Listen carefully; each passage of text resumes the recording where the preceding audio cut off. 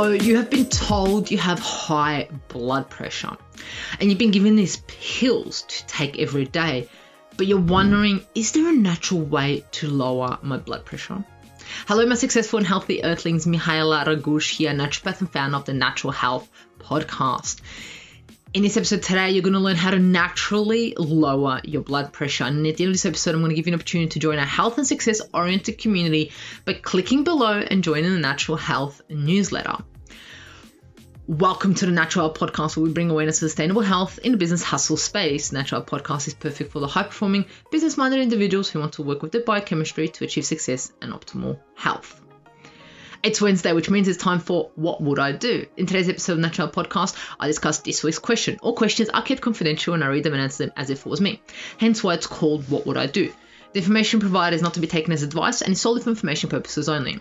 I'm not here to cure, treat, or provide medical advice. I'm here to educate and inform you so you're able to take steps towards optimal health. Please discuss any medical issues or healthcare changes with your healthcare professional. Let's get into today's question. Today's question is a short, simple one. Absolutely love it. I have high blood pressure and would love to know your input on how I'm able to lower my blood pressure naturally. Wow, what a great, simple question. I love it. So we can go into and have a look at blood pressure, right? So if we have a look at high blood pressure is an interesting one because it's actually often associated. Let's have a look at it. It's first actually treated as a disease in its own. However, it is actually because of something else, and that is because of the blood vessels affected by inflammation, oxidative stress, insulin resistant, and you name it, right? It can actually, it causes a lack of blood vessels to adequately dilate due to low nitric oxide levels, coupled with structural changes and stiffening of the blood vessels from prolonged vascular inflammation. Hypertension in turn is linked to serious cardiovascular disease. It has been estimated as 66% of strokes and 50% of heart disease cases are attributed to hypertension. So what happens, so also commonly with hypertension comes impaired renal health, kidney health. And the reason why is because over time, hypertension can narrow and thicken the blood vessels of the kidneys, causing reduced filtration and a built-up of metabolic waste in the blood. Right. In addition to that, also can come impaired vision. So high blood pressure can cause blood vessels in the eyes to burst or bleed, causing blurred or impaired vision or blindness. So blood pressure isn't just blood pressure. It's actually a lot more can go with it, and it's usually connected with something else. It doesn't just come on its own. So when we think about blood pressure, we think about someone at the hospital, at the doctors, measuring our blood pressure with a blood pressure machine. And you think, what is the optimal range? It's very interesting because you've got your systolic and diastolic, right? Systolic is usually higher and diastolic is usually lower. So you get a reading, let's say, sometimes you're reading 132/75, right? Is that normal? Well, optimal blood pressure here in Australia is that the systolic range, the higher range, is between 105 and 119, and the lower one is between 60 and 80. And then pre-hypertension is anything between the lower one, about 120 to 139, and 80 and 89 for diastolic. And then it goes into stages of stage 1, 2, 3, and it can even go up to stage 3, which is severe. It means that your top one is over 180 and your lower one is over 110. So that is essentially hypertension, high blood pressure. It's definitely not something fun to have, nor should it be normal to have high blood pressure. There's a number of reasons how and why it can occur. But the questions that I would have for the individuals that, like yourself, that ask this question is, one of the first questions is, do you take medication for this? When did it start becoming high? What happened in your life when your blood pressure started becoming a bit higher than the usual?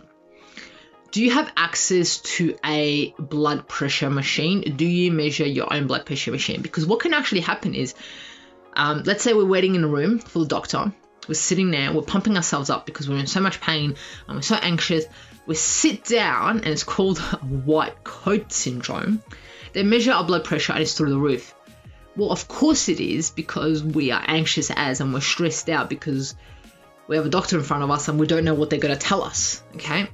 So essentially, the best time to take blood pressure is when you're Take a few deep breaths, sit down. Don't talk about anything. Don't laugh. Don't talk about anything that's going to bring up emotions. And then measure your blood pressure. Do you know what makes your blood pressure worse? And do you know what makes it better? Another few questions is, are you a smoker? Do you drink alcohol? Are you currently stressed? Because all these things affect our blood pressure. Is it genetic? Do people in your family, your mother, your father, did they have high blood pressure? Do you drink caffeine, coffee, or any drinks that have high caffeine in them? And how often do you have them? Because if we have 5-6 caffeinated drinks in a day, of course our blood pressure is going to be through the roof. When is your blood pressure the highest? Is it in the morning, in the afternoon, or at night? Do you have sleep apnea? And I bet you're like, no, I don't have sleep apnea. Ask your partner, do you snore? Right? What is your diet like? Do you have insulin resistance? Do you have a little sugar in your diet and your blood glucose level is through the roof? Do you have renal disease, kidney issues? Have you been using non-steroid anti-inflammatory drugs for a long period of time because they can assist with high blood pressure, or whatever you want to call it? Are you on medications? Do you use drugs like cocaine, amphetamines, and so forth, because these raise our blood pressure? Do you have any food sensitivities? Because interestingly enough, if you have a food sensitivity, it can actually give you high blood pressure. You have toxin exposure. If you've been exposed to toxins, it can also impact your blood pressure. Do you live a sedentary life? And what I mean by that is, you get up, you sit on the couch, you go in the car, you sit, come back, you sit, and then you lay. That's it. Do you have depression, anxiety, or any repressed anger or any emotions? When was the last time you ran a blood test on how your health is going?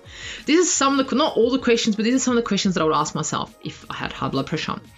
Some of the things that I would do to ensure my blood pressure is on point and optimal is I would check my sleep.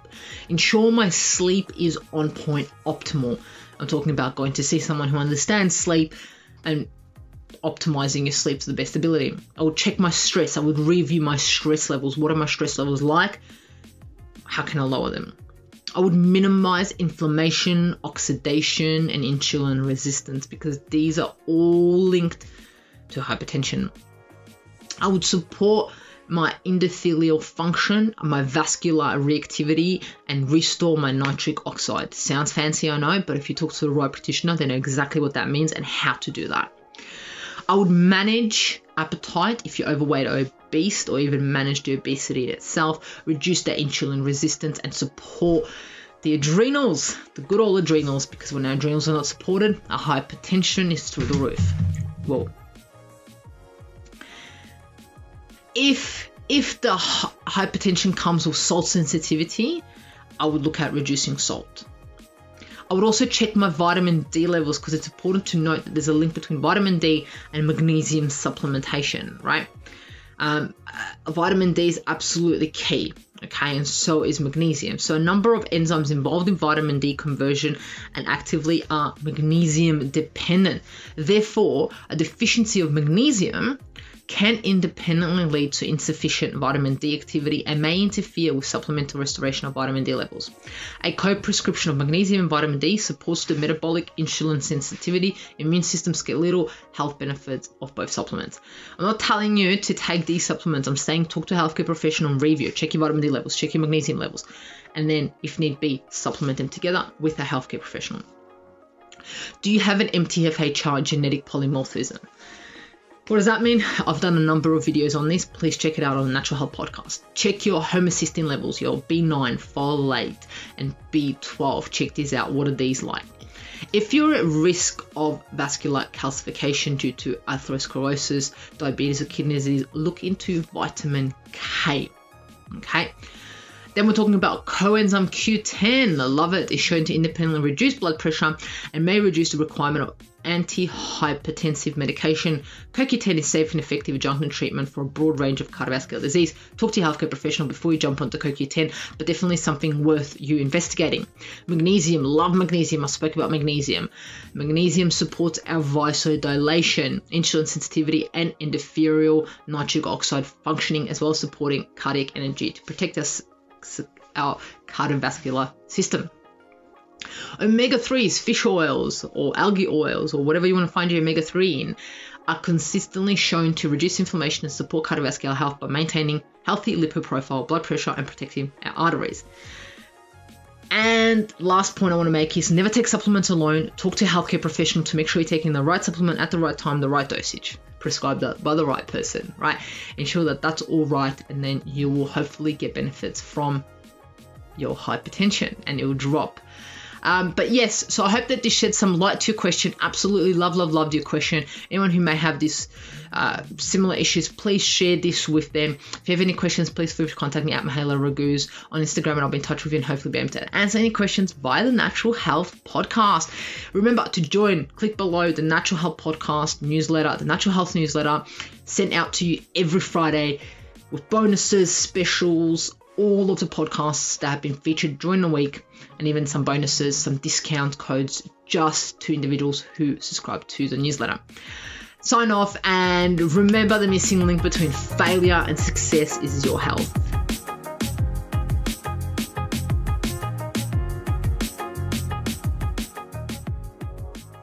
Content and information provided here is opinion of Mahela Raguz and is for information purposes only and does not constitute medical advice. It is not intended to provide medical advice or take the place of medical advice or any current treatment you're undertaking. Consult your own medical professionals for any medical issues that you may be having. This entire disclaimer also applies to any guests or contributors to the Natural Health Podcast. It is advised that you consult your doctor or healthcare professional in relation to any health concerns you may be having. Mahela Raguz does not take responsibility for any health consequences which occur from a person listening, viewing, or reading this content. And in no circumstances shall the Natural Health Podcast, Mahela Raguz, any guests or contributors to the Natural Health Podcast, or any employees, associates, or affiliates of Mahela Raguz be responsible for damages arising from the information provided on the Natural Health Podcast. By listening to this podcast, you agree not to use this podcast as medical advice to treat any medical conditions in either yourself or others. Please note, if you're taking prescription, do not stop your medication or start a new protocol, including but not limited to supplements, diet, lifestyle changes without consulting your doctor or healthcare professional. If you or any person has a medical concern, you should consult with your healthcare provider or seek other professional medical advice. Never disregard professional medical advice or delay in seeking it because of something that you have read or heard on the Natural Health Podcast or in any linked materials. If you think you may have a medical emergency, call your doctor or emergency services immediately. Neither Mahela Raguz nor the publisher of this content takes responsibility for the possible health consequences of any person or persons reading or listening or following the information in the educational content.